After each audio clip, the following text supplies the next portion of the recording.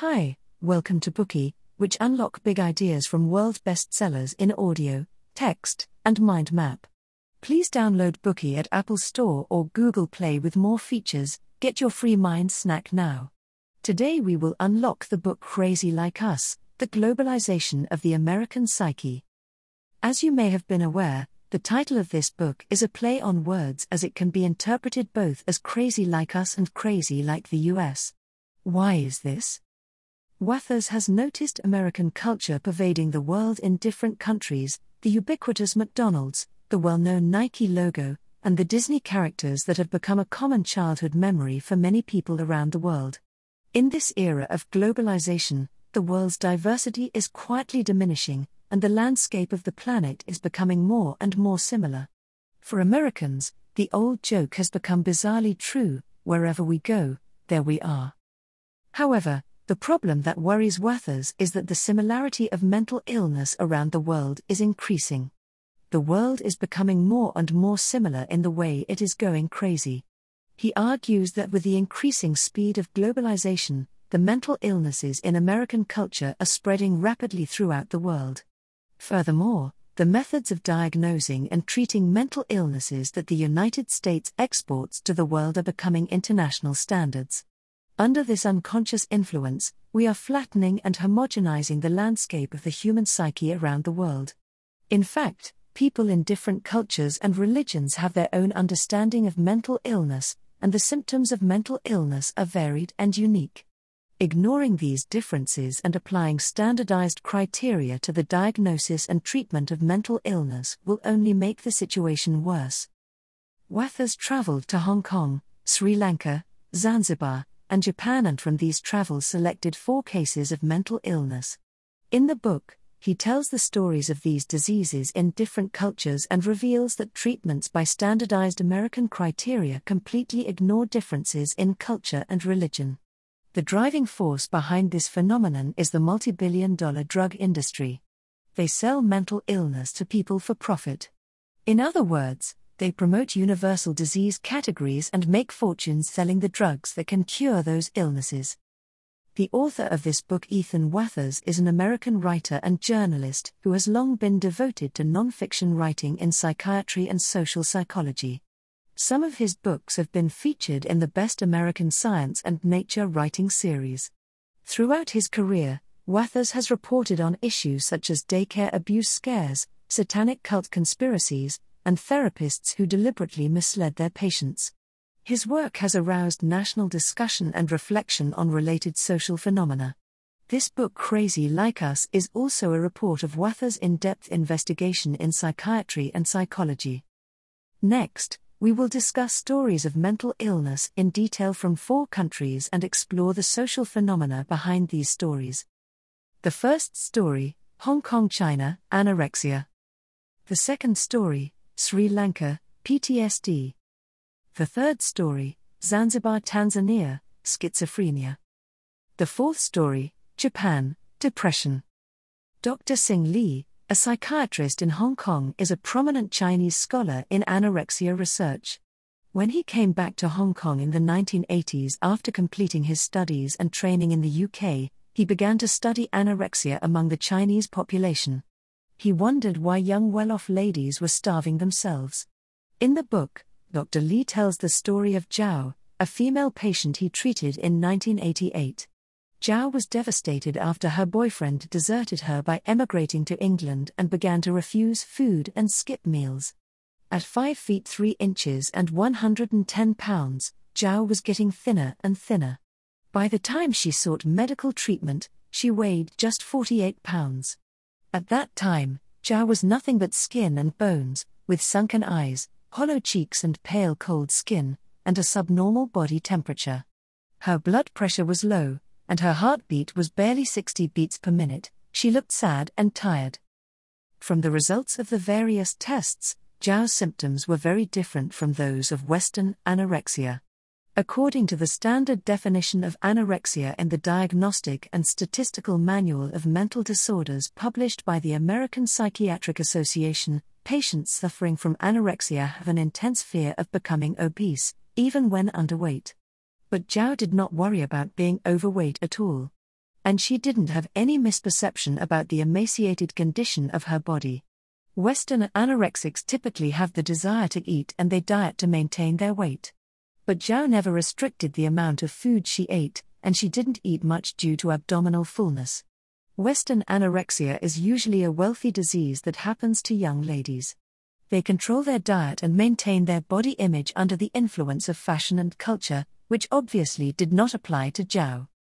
Although Dr. Li was unsure whether Zhao should be diagnosed with anorexia, Zhao was hospitalized, and the treatment was ineffective. Her weight rose from 48 pounds to 59 pounds during her hospital stay, but soon after she left the hospital her weight dropped back to 48. 4 years later, she died of heart failure due to her poor health, weighing only 42 pounds at the time of her death. She had no other diseases other than multiple organ atrophy due to chronic starvation. She starved herself to death. Dr. Li failed to save Zhao. From the case of Zhao and other anorexic women interviewed in Hong Kong, Dr. Li concluded that many anorexic women had their own psychological incentives and that a global template for anorexia was of little use in cases like Zhao's. To learn more about anorexia, Dr. Li decided to go on a diet and experience what it was like to be an anorexic. At the same time, he also consulted medical literature to see how anorexia was documented in history. Dr. Li dieted for 3 months and lost 12% of his body weight. The first 2 months were hard, his stomach ached and growled for food, and he lost 10 pounds. By the 3rd month, his body and emotional state began to change. His body fell into a hyperactive state, and he would go to bed later but wake up earlier. He was happy most of the time, and his hunger disappeared. He began to feel a hyper-alertness and experienced the sort of runner's high that one feels in the middle of a good workout. He developed a sense of mastery over himself and a sense of superiority over others, during which he lost 10 pounds with little effort. He was super happy with the fact that he had been able to keep the experiment going. These feelings reminded Dr. Li of a patient who once told him that anorexia felt like getting on a train, only to discover too late that she was headed in the wrong direction. This patient felt she had little choice but to stay on that train to the final destination. Dr. Li consulted extensive medical literature and found that anorexia had been documented in the mid-19th century. The descriptions of those anorexics from more than 100 years ago and half a world away sounded strikingly similar to his patients in Hong Kong. They refused food because they felt a blockage in their throats and could not swallow food. For a long time, people did not know what this disease was, and it was called such names as apepsia hysterica, neuropathic disorders of gastric sensibility, and visceral neurosis, etc. It was not officially recognized as a disease until 1873. A year later, the name of anorexia nervosa would become standard. After the disease was officially named, the incidence of it began to climb dramatically. So, what caused the increase in cases of anorexia? According to Edward Shorter, an expert in the history of psychosomatic illnesses are examples of the unconscious mind attempting to express its emotional distress in language that will be understood in its time. In other words, I am emotionally distressed, and I want your recognition. But how can I prove it? Patients may unconsciously express their psychological suffering by choosing a behavior from a limited number of symptoms in the symptom pool. Patients may even produce symptoms unconsciously to prove how serious their inner pain is. When anorexia nervosa was officially named, identification with it became widespread as a form of expression of internal distress. This is why the number of anorexic patients has skyrocketed. In the early 1990s, anorexia was rare in Hong Kong. Perhaps the beliefs of Chinese culture provide a protective mechanism, such as a good appetite is a blessing, gaining weight is a blessing, laugh and grow fat, and so on. But the symptom pool of anorexia can express people's inner pain in the form of a disease.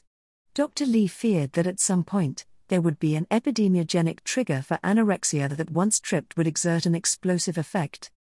5 years later, Dr. Li's fear came true. The death of Charlene Su Chi-ying was the trigger for the outbreak of anorexia nervosa in Hong Kong. In November 1994, a 14-year-old secondary school student died on the streets of Hong Kong.